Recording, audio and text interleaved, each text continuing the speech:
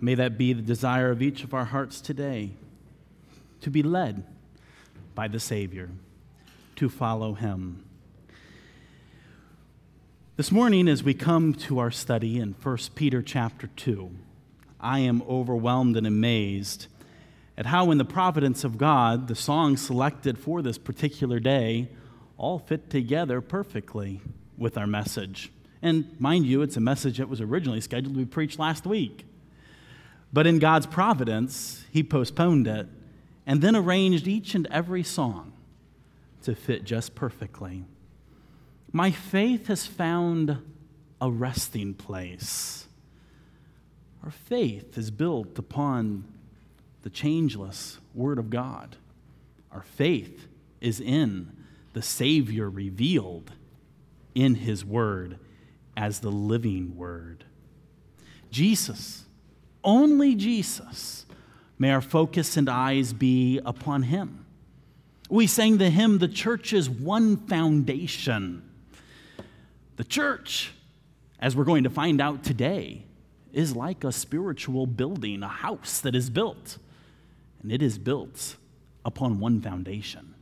And that foundation is Christ, who is also the chief cornerstone. And then we sang the hymn, "Near My God to Thee." And as we're going to learn here this morning in relation to the whole building of how important it is for each and every one of us to keep our eyes fixed on Jesus, only Jesus, and be coming to him day by day. And then as Joel and Anna just now sang, "Savior, like a shepherd, lead us." As we are drawing nigh to him, surrendered to him, may he lead us day by day. Look with me at 1 Peter chapter 2, as this morning we look specifically at verses 4 through 8.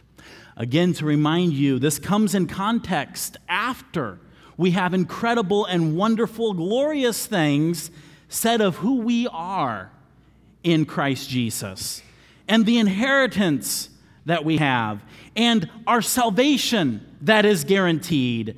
We are called upon to gird up the loins of our minds, hope to the end. We are called upon to be holy in all manner of life, in all manner of conversation, holy as God is holy, knowing that we are redeemed with the precious blood of Christ. We've been bought. Therefore, we have love one for another, a love that ought to be fervent, knowing that we have a guaranteed hope and promise that is according to the Word of God, and that Word which abideth forever. And as we learned last time we were here, as we consider that Word, may we as newborn babes desire the sincere milk of the Word, that we may grow thereby. Which leads us right into verse 3 and our passage today. "If so be ye have tasted that the Lord is gracious." And indeed, if we today have put our faith in him, have tasted that he is gracious. Now that we've tasted he is gracious, look with me at these next verses of something that is so important for all of us. To whom, that's the Lord who's gracious, to whom coming as unto a living stone, disallowed indeed of men, but chosen of God and precious. Ye also, as living stones, are built up a spiritual house, an holy priesthood, to offer up spiritual sacrifices acceptable to God by Jesus Christ. Wherefore also it is contained in the Scripture, "Behold, I lay in Zion a chief cornerstone, elect, precious, and he that believeth on him shall not be confounded. Unto you, therefore, which believe, he is precious. But unto them which be disobedient, the stone which the builders disallowed, the same is made the head of the corner, and a stone of stumbling, and a rock of offense, even to them which stumble at the word, being disobedient, whereunto also they were appointed." Gracious God, we indeed have tasted and known that you are gracious. And today, as we look to your word, as we open it, as we study it, and as I preach it, Lord Jesus, dear Spirit of God, move among us and teach us. Lord, may we know the reality and the importance of you as our cornerstone, of you as our living stone, of you as our source of life and all things. And may we take your word for it and believe in you. Lord Jesus, help us. Help us to understand. Help us to apply this. Spirit of God, move in our hearts, and if there be one who has not believed on you, has not made you their foundation or chief cornerstone, that today they would believe. And Lord Jesus, I pray that the warnings of this passage, for those who do not believe and are disobedient to your gospel, that they would be warned, and that you would convict them and show them the error of their way. Move among us, for it is you that we seek this day. We pray in Christ's name, amen. Look with me again at verse 4. It says, to whom, that is, the gracious Lord, and specifically continues on to be described as one who is a living stone. It describes us as coming. Coming.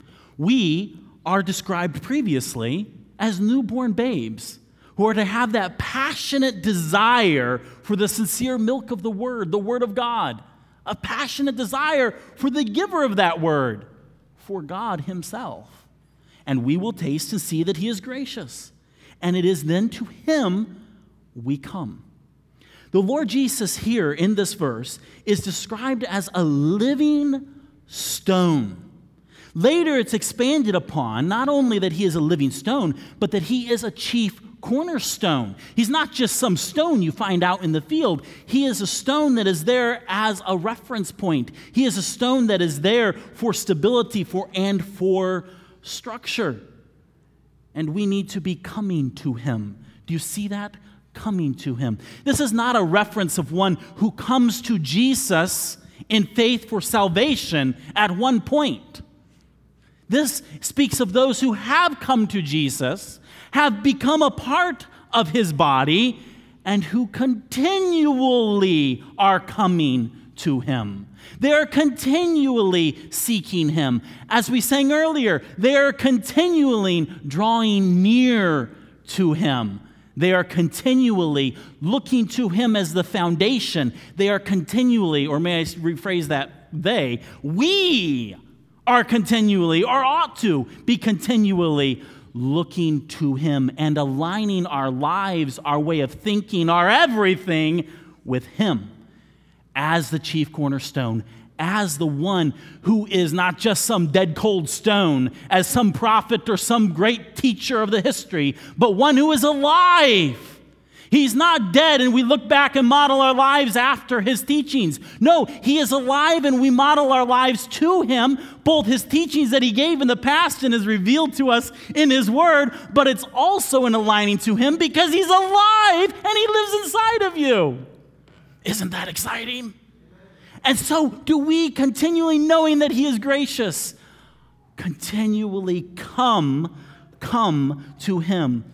It is to Christ, the one whom we are coming as unto a living stone. This stone is paralleled as a cornerstone.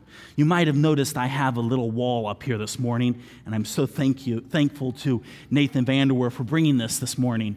He was building a wall at his house yesterday, and he sent out a picture of them working, and I go, oh, that fits perfectly in my sermon. I wonder if he has any extra bricks, and he did. So he brought them over for us this morning.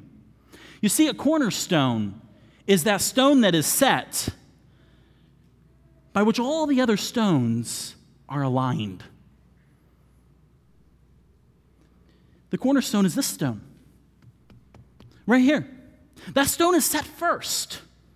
When you set this up, is that how you did it, Nathan? I don't see where he slipped away to. This is the cornerstone, this one right here. And when this stone is set, and that stone was set, and that stone and that, and all the rest of these stones, they were aligned to the cornerstone. The cornerstone was set exactly the way it needed to be. He asked me, how do you want the wall set up? I said, I want it so that the corner is facing the auditorium. And so there it is. It is aligned, and it is set right there. He's the chief cornerstone. Now, as we learn in this analogy, as it continues on, it describes the fact that we, as a church, we as Christians are a spiritual house. And this concept is not unique to the writings of Peter. Why? Because the Holy Spirit inspired Peter to write, but the Holy Spirit also inspired Paul to write. And Paul also speaks of a spiritual house that is built up. See, we here are described also as lively stones. Yes, Jesus Christ is risen from the dead, and he's not dead, and he's alive, and he's the cornerstone. And we, like lively stones, are all built up into not just a wall like this, but into a house. In fact, Paul described it as the temple. In fact, in 1 Corinthians 3:16, this question is asked, know ye not that ye are the temple of God, and that the Spirit of God dwelleth in you? That's another way of describing lively stones. We are like stones with the Holy Spirit living inside of us, whereby we have life, and all together, all of us, are built up as a temple of God. Just like these bricks could be formed and structured as this building is built. This building, though, is very minute in compared to the spiritual one being described here. For the church is not this building built with these bricks, but is rather you, who are lively stones, built up together upon the foundation of Christ and aligned to him as the chief cornerstone. Paul also, in Ephesians chapter 2, spoke of this frame. He wrote there, in whom, that is Christ, all the building fitly framed together groweth unto an holy temple in the Lord, in whom ye also are builded together for an habitation of God through the Spirit. You see, each one of us who have the Spirit of God, who have received the Lord Jesus Christ and his Spirit, we are lively stones, and we are all built together and pieced in our particular place, aligned to Jesus Christ, the living stone who is our cornerstone. Now, in considering all of this, it says here, to whom coming? To whom coming? We're coming to Christ, and then it sets him as the lively stone. Can I tell you what sometimes we're tempted to do? See, we're all like sheep. And what do sheep have a way of doing? Going astray, going our own way.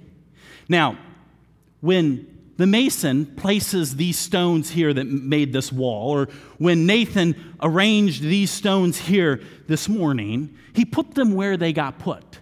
And you know what? None of these stones said, hey, I want to be the chief stone. I want to be the chief stone. I want to be the chief stone. Wouldn't that be silly if the stones objected to Nathan as to where he was going to put them? Or when Nathan positioned this stone here and this stone says, oh, no. I don't want to be so many degrees off of north or south. I want to be just a few degrees different. Would that work? What would you think of it if this stone insisted upon being pushed a few degrees different than everybody else? Because why? I need some individuality, don't I? You see the analogy here. We, as coming to the lively stone, we are looking to him and coming to him and seeking to be his as the one who is building his church and aligned with him. I mean, think about how silly it would be. Oh, if this stone here decided, I want to be a little different. How many of you would like to buy a house, or if we had one of these bricks and it was knocked out like that one there? What would you all think of that? Oh, we probably can't see that one. That one's maybe a little stubborn. Let's maybe knock this one out. I mean, what would we do if we had this wall and everybody wanted to be arranged their own different way? What'd you think of this wall? That looks like a disturbing wall, doesn't it? You see, because they're not coming into the lively stone. They're ignoring the lively stone. They want to do their own thing and go their own way. You know, that doesn't work. It doesn't work in a wall, and it doesn't work in the church. No. We are all lively stones, but we are coming to the living stone, who is Jesus Christ. And how important that is because the builders, speaking here, and we're going to learn more about this a little bit later, in Israel, the elders and the rulers, they didn't like Jesus as the cornerstone, and they rejected him, and they disallowed him, which we're going to come and talk about a little bit later as it continues on. So we, as lively stones, let us not be as the builders who disallow Christ, Jesus, as the cornerstone, but let us be as God, who has chosen him. God is the one who has chosen him as the lively stone to be the cornerstone. And he's not only chosen and elected, he is precious. Now, these stones aren't all particularly precious, but out of all of the stones in the church, in the temple of God, which is made up of lively stones of people, the most precious is the Lord Jesus Christ. He's chosen as the chief cornerstone, and he is precious. We learned about this precious before. The blood of Jesus Christ is precious. He is precious, and he is chosen of God. So if he is chosen of God, let us be coming unto him. Day by day, every day, let's look to him and say, I want to be straight with Jesus. I want him to be my cornerstone. Every day when I'm structuring my life and when I am considering what I believe and what I think of life, I'm looking to the cornerstone. I'm looking to Jesus to align with what he says and what he thinks and with the strength and power and life he has given me. So as we consider this, let us be coming unto him as the living stone. He is alive. Oh, and this results in a priesthood. This results in a priesthood. You see, we've seen the description here of this spiritual house, also described as a temple wherein the Spirit of God dwells.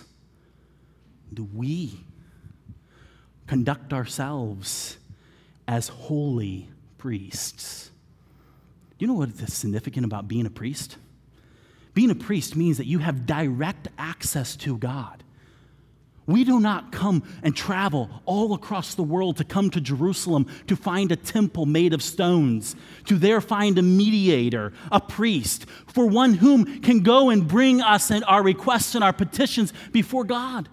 No, as those who are the lively stones, those who have the Holy Spirit within us, in fact, we are the very temple itself, we have instant and immediate access to God. And as such people, do we live holy? And are we holy in our priesthood? Recognizing across the page in chapter 1, verse 16, that we are called to be holy as he is holy. Do you see again the aspect here of looking to our Holy One who is our chief cornerstone, and for ourselves to align our lives as he is holy? But the priesthood is not just access to God, which is an incredible privilege. It is a privilege to offer sacrifices. Now, this concept is perhaps gross to some of us, and it's perhaps foreign to us. And in fact, it is definitely foreign to most of us. But in the Old Testament, we had a whole system of sacrifices that was established to show us of our need for a substitute. And there were different kinds of sacrifices, some that were there to cover or be an atonement for sin, meaning that the animal died instead of me. And that's ultimately the sacrifice that Jesus paid. But there were other sacrifices that would be brought to the temple that were sacrifices of thanksgiving and sacrifices of praise. In the New Testament, we learn about spiritual sacrifices. Over in Hebrews chapter 13 and verse 15, we read this: "By him, therefore," this is by Christ, "let us offer the sacrifice of praise to God continually.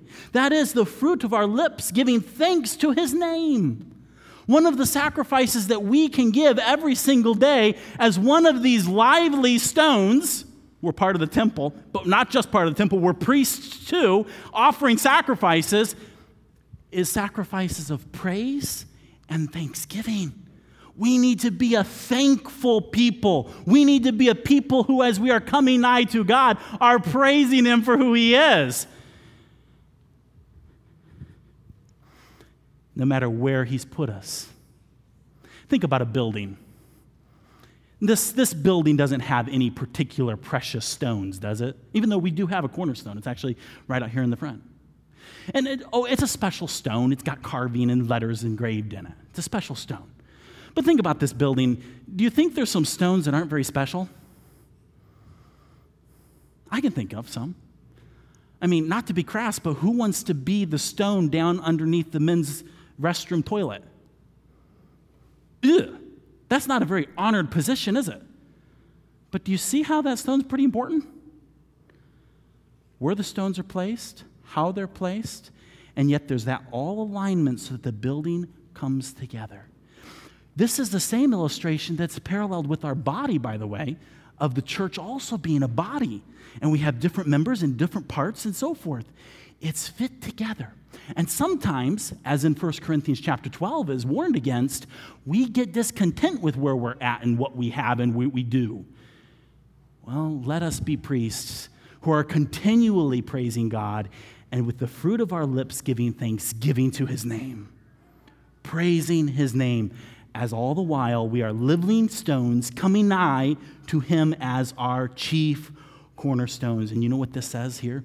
This is acceptable unto God by Christ Jesus. As we are giving thanks and as we are offering up these sacrifices of praise. And there's another great sacrifice that's described in the New Testament. Over in Romans chapter 12 and verse 1, we read this from the Apostle Paul. He says, "I beseech you, brethren, by the mercies of God, that ye present your bodies a living sacrifice, holy, acceptable unto God, which is our reasonable service." And so we as lively stones ought to be holy and offering ourselves up as sacrifices to God as we continually come to him and allow him to position us just as he sees fit within his church. He will build his church. He will build his church. As we continue on here, it tells us of a scripture. "Wherefore also it is contained in the scripture." Peter quotes the Old Testament, Psalm 118, when he says, "Behold, I lay in Zion a chief cornerstone, elect," that is chosen, "precious," just like it described up in verse 4. "And he that believeth on him shall not be confounded." See, God is saying, I've set a chief cornerstone, I've set one. And the one, you see, this is confounded. This is a shame, what you see here. This is shameful. This is terrible. This is confounded. But the one who believes in Jesus Christ as the stone, the chief cornerstone, he won't be confounded. He won't be ashamed. In fact, this is quoted in Romans chapter 9, and the word confounded there, which is coming originally from the Hebrew in Psalm 118, is here translated, and Peter is confounded there translated as ashamed, shall not be ashamed. Remember the guy who wrote this? Well, it ultimately is the Holy Spirit, right? But the Holy Spirit used a man to write this letter, Peter. Can I remind you about a conversation that Jesus had with Peter? Turn with me back to Matthew. Matthew chapter 16. It's fascinating to hear Peter talk about this building being built and this recognition of Jesus as the chief cornerstone. Because while Jesus was still on this earth, before he had been crucified, risen, and ascended to heaven, he had a conversation with Peter, and in fact, all of his disciples. In fact, in Matthew chapter 16 and verse 13, it says, when Jesus came into the coast of Caesarea Philippi, he asked his disciples, saying, whom do men say that I am, that the Son of Man is? Whom do men say that I, the Son of Man, am?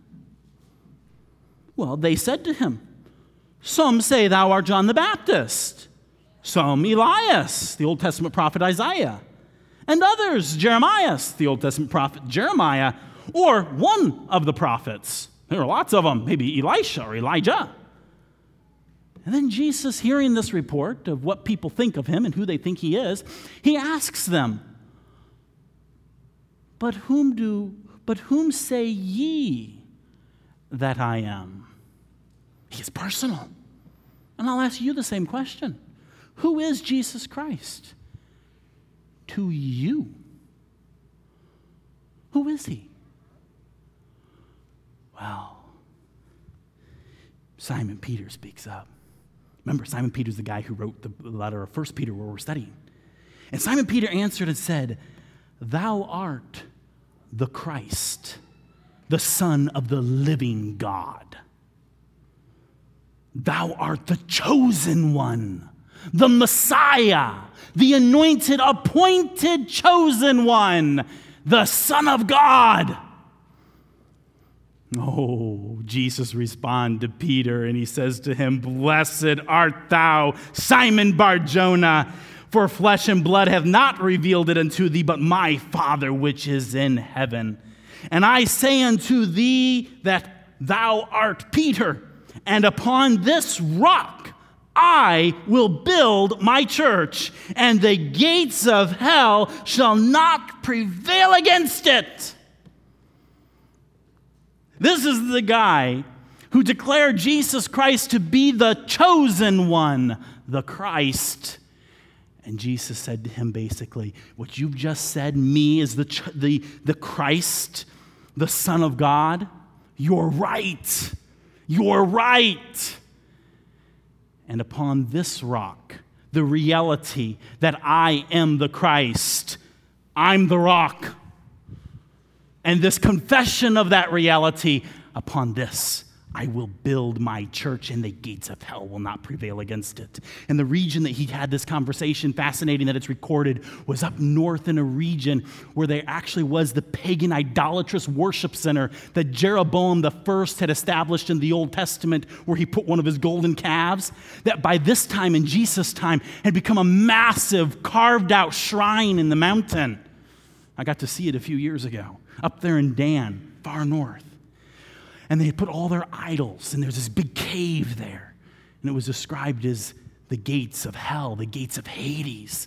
And Jesus is looking at this and saying, all that is the representatives of world religion is not going to prevail against it. You see, he's going to build a church. See, this one here, I just kind of knocked around and shifted things around, right? But when Jesus Christ, who is the foundation, who is the rock, the chief cornerstone, the one upon the whole church he will build, doesn't matter what's thrown at it. Nothing's going to prevail against it. Do you realize what kind of incredible reality that is for us as the lively stones who are built up, aligned with him as our chief cornerstone, and built upon him as our sure foundation? Oh, what glory that is. Turn with me back to Psalm 118, where this prophecy of Christ was first introduced. Psalm 118 is known as a messianic psalm, meaning that it's about the Messiah. It's about the Messiah. It's about the chosen one. In verse 22, Psalm 118, 22, it says this, the stone which the builders refused is become the headstone of the corner. This is the Lord's doing. It is marvelous in our eyes. This is a day which the Lord hath made. We will rejoice and be glad in it. Save now, I beseech thee, O Lord. O Lord, I beseech thee, send now prosperity. Blessed is he that cometh in the name of the Lord. We have blessed you out of the house of the Lord. God is the Lord, which hath showed us light. Bind the sacrifice with cords, even unto the horns of the altar. Thou art my God, and I will praise thee. Thou art my God, I will extol thee. Oh, give thanks unto the Lord, for he is good, for his mercy endureth forever. Do you see the scripture, the song, the psalm that Peter is referencing when he says, as the scripture saith? Oh, you see how it results in praise. You see how it results in exclamations of joy, declarations of faith and trust. But there's a phrase here that is troubling. The builders refused? What is that? Well, this prophecy is a prophecy here in Psalm 118, written long before Jesus came, up to 1,000 years or more before Jesus actually, as the eternal Son of God, was made flesh and dwelt among us. But you know, in John chapter 1, where it says that the Word was God, and that the Word was made flesh and dwelt among us, and we beheld his glory. And it says there that he came into his own, but his own received him not. Oh, those are the builders that rejected him here. And if we turn in our Bibles over in Matthew, Jesus told of this situation in Matthew chapter 21. Jesus is actually on his way into Jerusalem. By the way, the prophecy in Psalm 118 is a prophecy of Jesus' triumphal entry into Jerusalem, where the people will say, Hosanna, Hosanna, which is a Hebrew word used in Psalm 118 here for save us now, save now, in Psalm 118, verse 25. So on that day when Jesus, just a week before he was crucified, was coming into Jerusalem on that donkey, the people were shouting and declaring, save now, Hosanna, save now, blessed is he that cometh in the name of the Lord. And as Jesus is coming down the Mount of Olives on that donkey into Jerusalem, you remember he wept. And on that route, he told a parable. Listen to this parable. Matthew chapter 21, beginning in verse 33. Hear another parable. There was a certain householder which planted a vineyard and hedged it round about and digged a winepress in it and built a tower and let it out to husbandmen and went into a far country. And when the time of the fruit drew near, he sent his servants to the husbandmen that they may receive the fruits of it. And the husbandman took his servants and beat one and killed another and stoned another. Again, he sent other servants more than the first, and they did unto them likewise. But last of all, he sent unto them his son, saying, they will reverence my son, the chosen precious one. But when the husbandmen saw the son, they said among themselves, this is the heir. Come, let us kill him, and let us seize on his inheritance. And they caught him, and cast him out of the vineyard, and slew him. When the Lord, therefore, of the vineyard cometh, what will he do unto these husbandmen? They say unto him, he will miserably destroy those wicked men, and will let out his vineyard to other husbandmen, which shall render him the fruits in their seasons. Jesus saith unto them, did ye never read in the scriptures, the stone which the builders rejected, the same is become the head of the corner? This is the Lord's doing, and it is marvelous in our eyes. Therefore I say unto you, the kingdom of God shall be taken from you and given to a nation bringing forth the fruits thereof. And whosoever shall fall on this stone shall be broken, but whosoever it shall fall, it will grind him to powder. He's saying this to the group and the crowd of people who are shouting, save us, Hosanna, Hosanna. Blessed be he that cometh in the name of the Lord. And Jesus tells of this parable, foreshadowing what will come to pass within the week. For they are the husbandmen, and they have murdered the prophets. They have slain the prophets. And now the eternal Son of God himself has come to earth and become one of them. And even though here now many are shouting, save us, Hosanna, blessed be the name of the Lord, blessed be he that cometh in the name of the Lord, Jesus gives them this prophecy. He gives them this parable, speaking of himself as the chosen, precious cornerstone that they are about to reject. And he warns them of the great condemnation for the one who will stumble upon it, as well as the one upon whom it will fall. There's a lot in here we don't have time to go into this morning, but there's a lot of references to different stones throughout the Bible.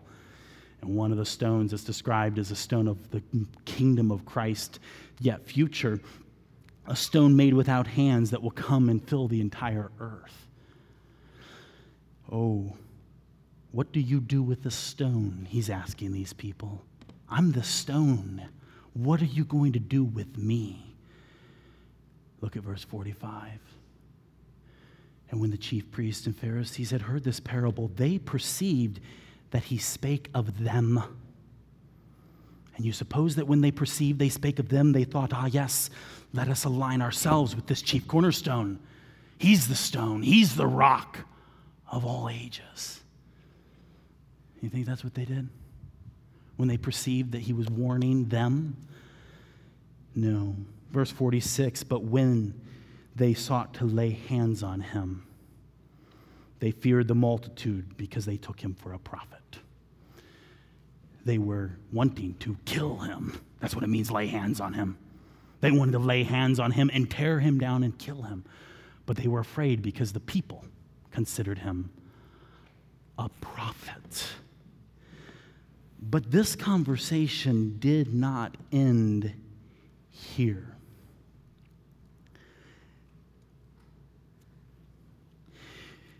The conversation continued over in the end of this time as he's coming into Jerusalem. In chapter 23 and verse 34, Jesus continues his warning. He's pronounced 7 woes upon these scribes and Pharisees. Woes, warnings.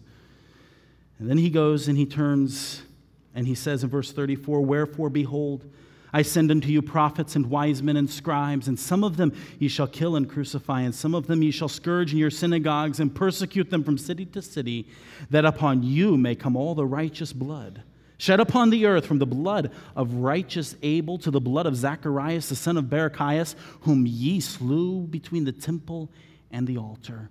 Verily I say unto you, all these things shall come upon this generation. And then we read this tone of remorse.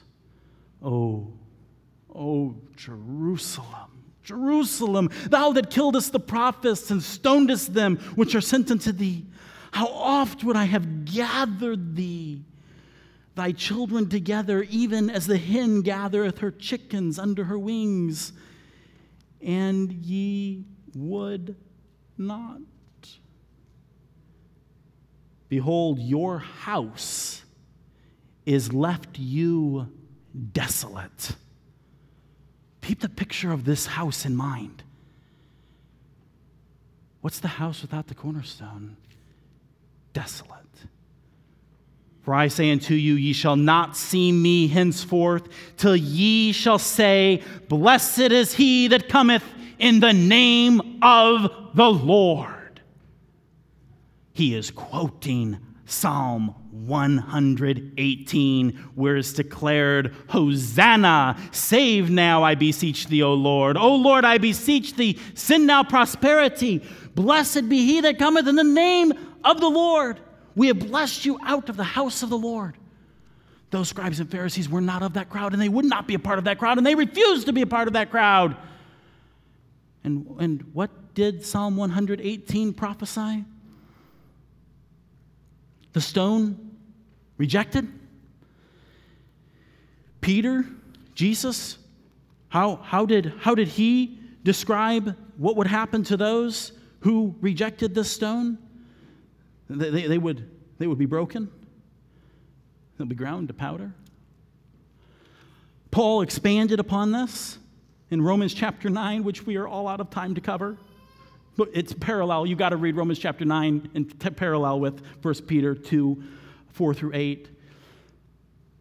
To where Peter described it here, the one whom the builders was disallowed indeed of men, here described as this chief cornerstone. Look at verse 7. 1 Peter 2, verse 7. Peter, under the inspiration of the Holy Spirit, writes, he's been writing to you about coming to this lively stone, about coming to Jesus, about aligning with him. And he says in verse 7, unto you therefore which believe, he is precious.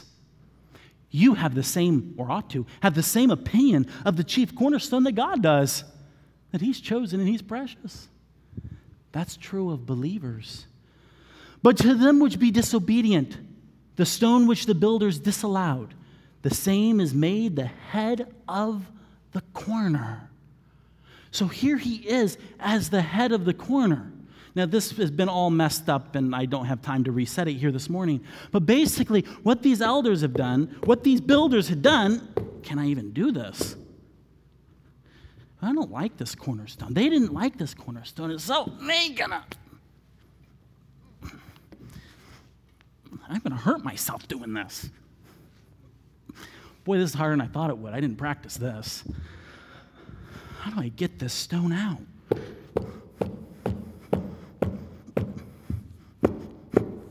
Now I'm going to ruin my shoes. You know, these builders, they're stubborn people.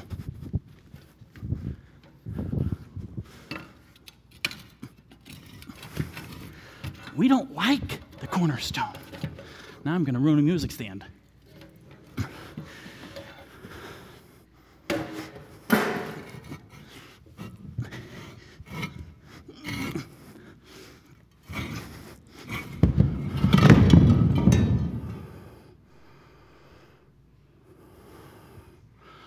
I just about hurt myself.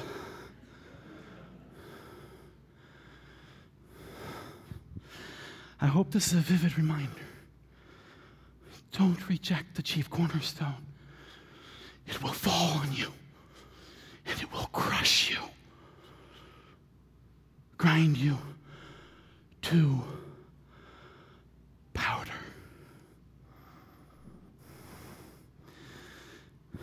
Don't reject the chief cornerstone. You see that stone? They rejected him. And in spite of their rejection, that chief cornerstone is precious. And in spite of it being rejected of Israel, it is set as the chief cornerstone, the lively stone. This morning, are you building your life upon this foundation? Are you coming unto him as a lively stone?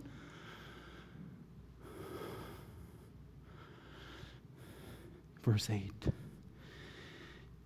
And a stone of stumbling, and a rock of offense, even to them which stumble at the word.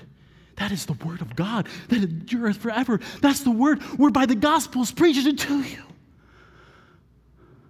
Believe that word.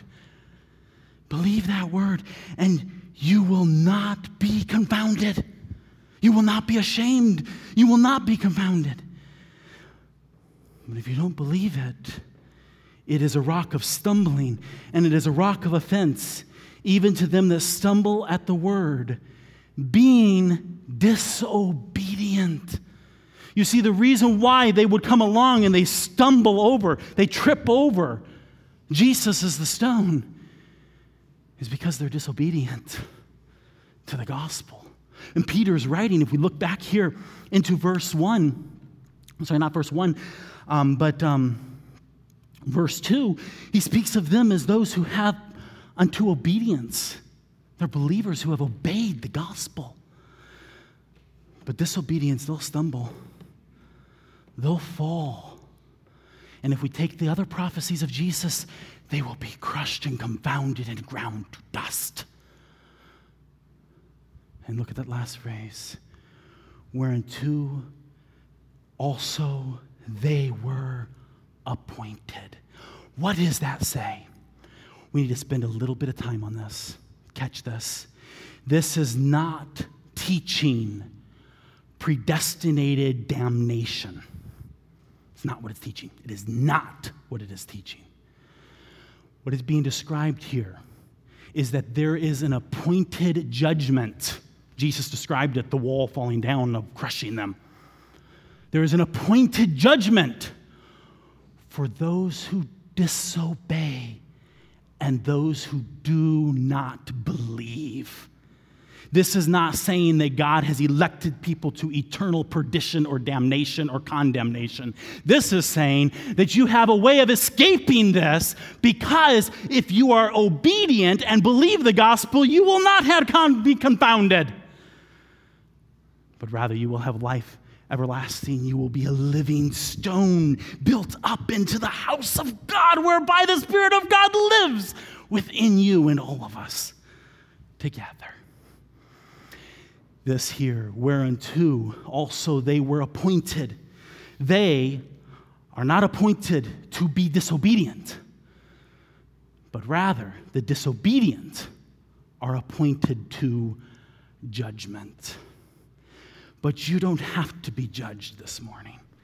Instead, you can be a lively stone built up into a spiritual house with Christ as your chief cornerstone.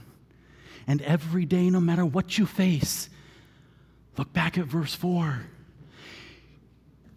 You've tasted that the Lord is gracious, to whom coming as unto a living stone. Every day come to him, draw nigh to him, acknowledge him as your chief cornerstone.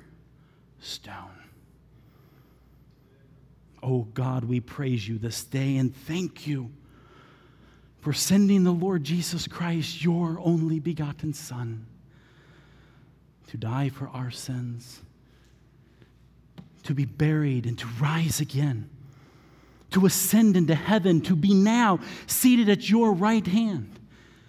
We thank you that to you he is chosen, to you he is precious. May he be the same to all of us. May we this day make him our sure foundation by faith, trusting in his finished work. And then, Lord Jesus, use us and build us up into your spiritual house. And Lord Jesus, we thank you, you have given us your Holy Spirit. Indeed, we are the temple of God. May we go forth with sacrifices of praise and thanksgiving as your holy priesthood. Lord Jesus, there are some here this morning who have not believed on you, who have not received forgiveness of sins and are not lively stones, but are appointed because of their disobedience and unbelief to judgment. May they know today that they need not experience that, but rather obey the gospel. Obey the gospel. Obey the good news that you've done all the work and you've provided a way of salvation and that you are life and that today they would believe in you and know you. Lord Jesus, we give ourselves to you, we pray. In Jesus' name, amen.